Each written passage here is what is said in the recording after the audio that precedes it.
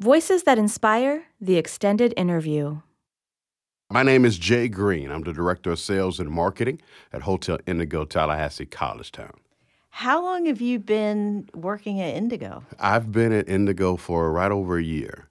So this is sort of new territory for Tallahassee, this hotel, and what makes it unique? Yes, ma'am. Hotel Indigo is unique because there's nothing like it wherever you go. And I think the brand on a national level did a good job of making every Hotel Indigo different. So if you like the brand, you'll go to different cities and you'll get the same level of service, but a different experience in everyone.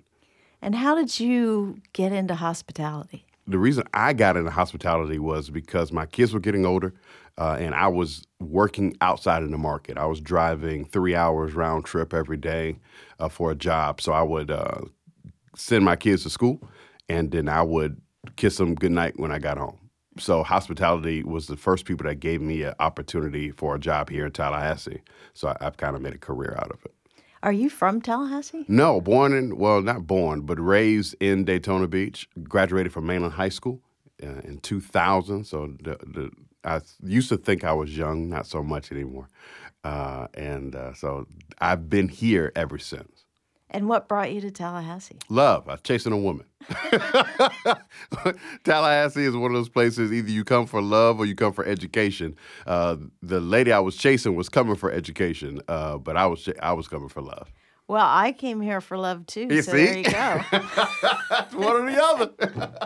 It is true. It is true. Or you're like born here, and you're one of the few anymore that was. Yeah. I love that. That's good. That's very funny. Yeah. So I got to meet you the other night at the Children's Home Society event, and you, I hear, are a new board member to the CHS? I am. I was honored. Commissioner Christian Caban asked me to attend a meeting with him and asked me to consider being a part of this board. He, not knowing my story, wanted to be a part. And I said, sir, whatever this organization asks of me, I'm going to do. And why is that? Well, 1982, let me take you young folks back. In 1982, I was born to a 16-year-old mother that flew from Philadelphia, Pennsylvania to Jacksonville, Florida to have me. And Children's Home Society was the organization that my adoptive mother saw me on the front of a newsletter, walked into their local branch and said, hey, I want to adopt this kid. I was born in March, and in October 16th, I went home with my adoptive parents. So everything that I have done in my life and in my career would not be able to be done without an organization like Children's Home Society. So I am indebted to them for the rest of my life. That's a pretty powerful story. Yeah. One day, my mother pulled me aside, and she gave me this paperwork of my adoptive paperwork. And it's paragraph, maybe 5 paragraphs long, to tell you a little bit about your birth mother, a little bit about your supposed birth dad, their ages and whatnot. But it's amazing to me how much mothers can remember 40 years later. So my mom told me the story of my grandmother was 32. She had her child young. My mother was 16, again pregnant, with 5 other children in the home. Keeping me at home wasn't an option. And in 1982, I don't think people were so accepting as they are in the year 2023. So she sent her away to have me. And could you imagine being a 16-year-old girl pregnant, way away from home, and then you're giving birth to a child and you'll never know what happened to that child. But my adoptive mother wasn't able to have children.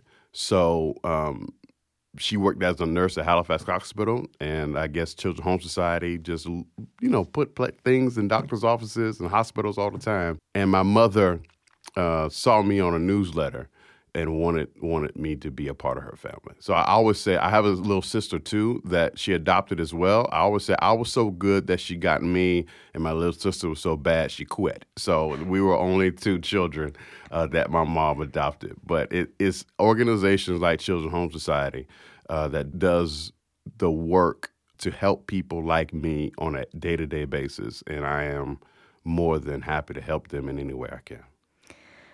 I think it must be such a feather in their cap to have you be such a eloquent spokesperson for them because you speak so much to the mission. Yes, ma'am. Absolutely. And the reason why the mission is so key to me is because my story could have went another way if it wasn't an option.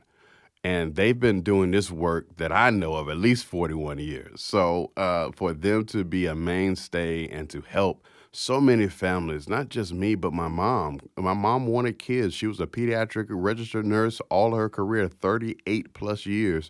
She worked with kids every day in a hospital, and she didn't have any children of her own. So Children's Home Society afforded her the opportunity to become a mother, become a grandmother. And I'm forever grateful to the work they do every day. It feels like you won the lottery. I did. I absolutely won the lottery because I have two of the, I'm sure your parents are wonderful, but I have two of the greatest parents anyone could ever ask for. Are they perfect? No. Do I agree with everything they say? Absolutely not.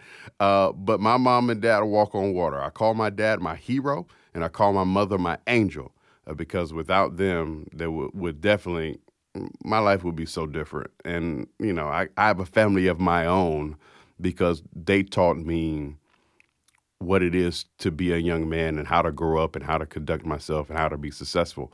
So that's the thing I try to instill into my children every day. Do your parents live nearby, or do they still live They over? still live in Daytona. My parents still live in Daytona Beach. I just visited them this weekend, spent some time with them. My dad is 84. My mom is 81. So all these moments that we have, we get to enjoy with them. They'll be here. My son graduates from Leon High School in the next few weeks. They'll be here and be able to walk through the hotel and be able to see some of the things because of the sacrifices that they made, some of the things that has allowed to be in my life. That's wonderful. Yeah. Such a great story. Yes, ma'am. Did you have any connection back to your birth mother? No, that's one thing. I wish I had a connection with my birth mother. The older I get, and this is a very, I don't want to say sensitive subject, but it's one that I struggle with a while. How do you tell someone that has sacrificed all their life that you're interested in finding out someone that's supposed to be them?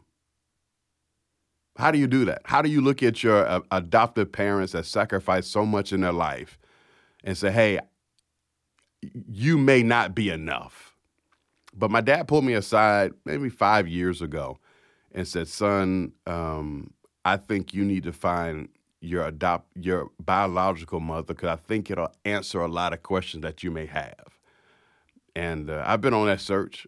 Children's Home Society has been helping. So we'll see how that story takes place. And, you know, maybe one day we'll come in and talk all about it. Yeah, but, you keep me, we'll do part 2. You'll have to keep me posted. Yeah. So that's something that one day I would like to find out, because I want to tell her thank you. That's it. You know, if she wants to be a part of our lives, wonderful. We would love to have her. But I had 2 great parents, and, you know, another one isn't necessary, but we'll like to know. But I would love to hug her neck, because she could have made another decision, and she didn't. It was a great sacrifice on her part at 16. So I just want to hug her neck, kiss her on the cheek, and say, hey, man, I really appreciate you giving me the opportunity to be who I am today, and I owe you my life. So some people get upset about adoptive biological parents and what they decide to do. Here's what I found out. The older I get, the more I understand life is about a bunch of choices that we make. And unfortunately, sometimes we make the wrong decision. But what I never want to do is to make someone feel beneath and hold them to a decision that they made 40 years ago. We grow up and become better people, and I believe that we should give people the grace to become better and to be a part of what it should have been a part of from the beginning. Yeah, I agree with you. Well, this series is called Voices That Inspire, so what keeps you inspired? What keeps me inspired every day is I have 3 children that are growing up in a world that they can be anything that they want to be. And it's because people that come before me that did the work. So what inspires me is to do the work so that the generation behind them can continue to grow and be great and not be limited by the box that people may try to put them in. I'm inspired every day to go and be great because someone gave their life for me to be great. It's the biggest insult to someone who has sacrificed everything is not to take advantage of what they sacrificed for. So every day I'm able to get an education. I'm able to work. I spent 3 years. Here's what I want to say, and I don't think I've said this publicly, but I'm going to say it here. I spent 3 years as the director of sales at Hotel Duval. Hotel Duval is a historic hotel in this community that at some point, and for our listeners on radio, I am African American. Some point that people that looked like me wasn't even allowed in the building. And for 3 years, I was a part of that executive team. I was the director of sales there that made that building successful and to push that company forward. You know how proud that makes me? How far we've come. People that looked like me wasn't even allowed in the building. Now they have people like me that's running the building. And that's what keeps me inspired every day. That's wonderful. Yeah. Congratulations. Thank you. And I know you've earned every bit of that. Yeah. It's every opportunity I have ever given, every opportunity I have ever experienced, I've never wanted to be given to me, but I never wanted the opportunity not to be given to me. You wanted to know that you always had a shot at that opportunity. Yeah. It wasn't denied you. I didn't want to be kept from the opportunity because of the way I looked. I wanted the same opportunity as everyone else, not to be given to me, to be earned on my laurels, on my work ethic, on what I call the scoreboard, that you can look at my work and like, you know what? Jay does a really good job. Here's an opportunity to take it to the next level. So, fortunately, I have experienced some really great people and some people that has really invested in me. And I just want to turn that around and invest in somebody that they can be everything they're designed to be as well. Hey, this is Jay Green, Director of Sales and Marketing at Hotel Indigo, Tallahassee, College Town, and I love public radio.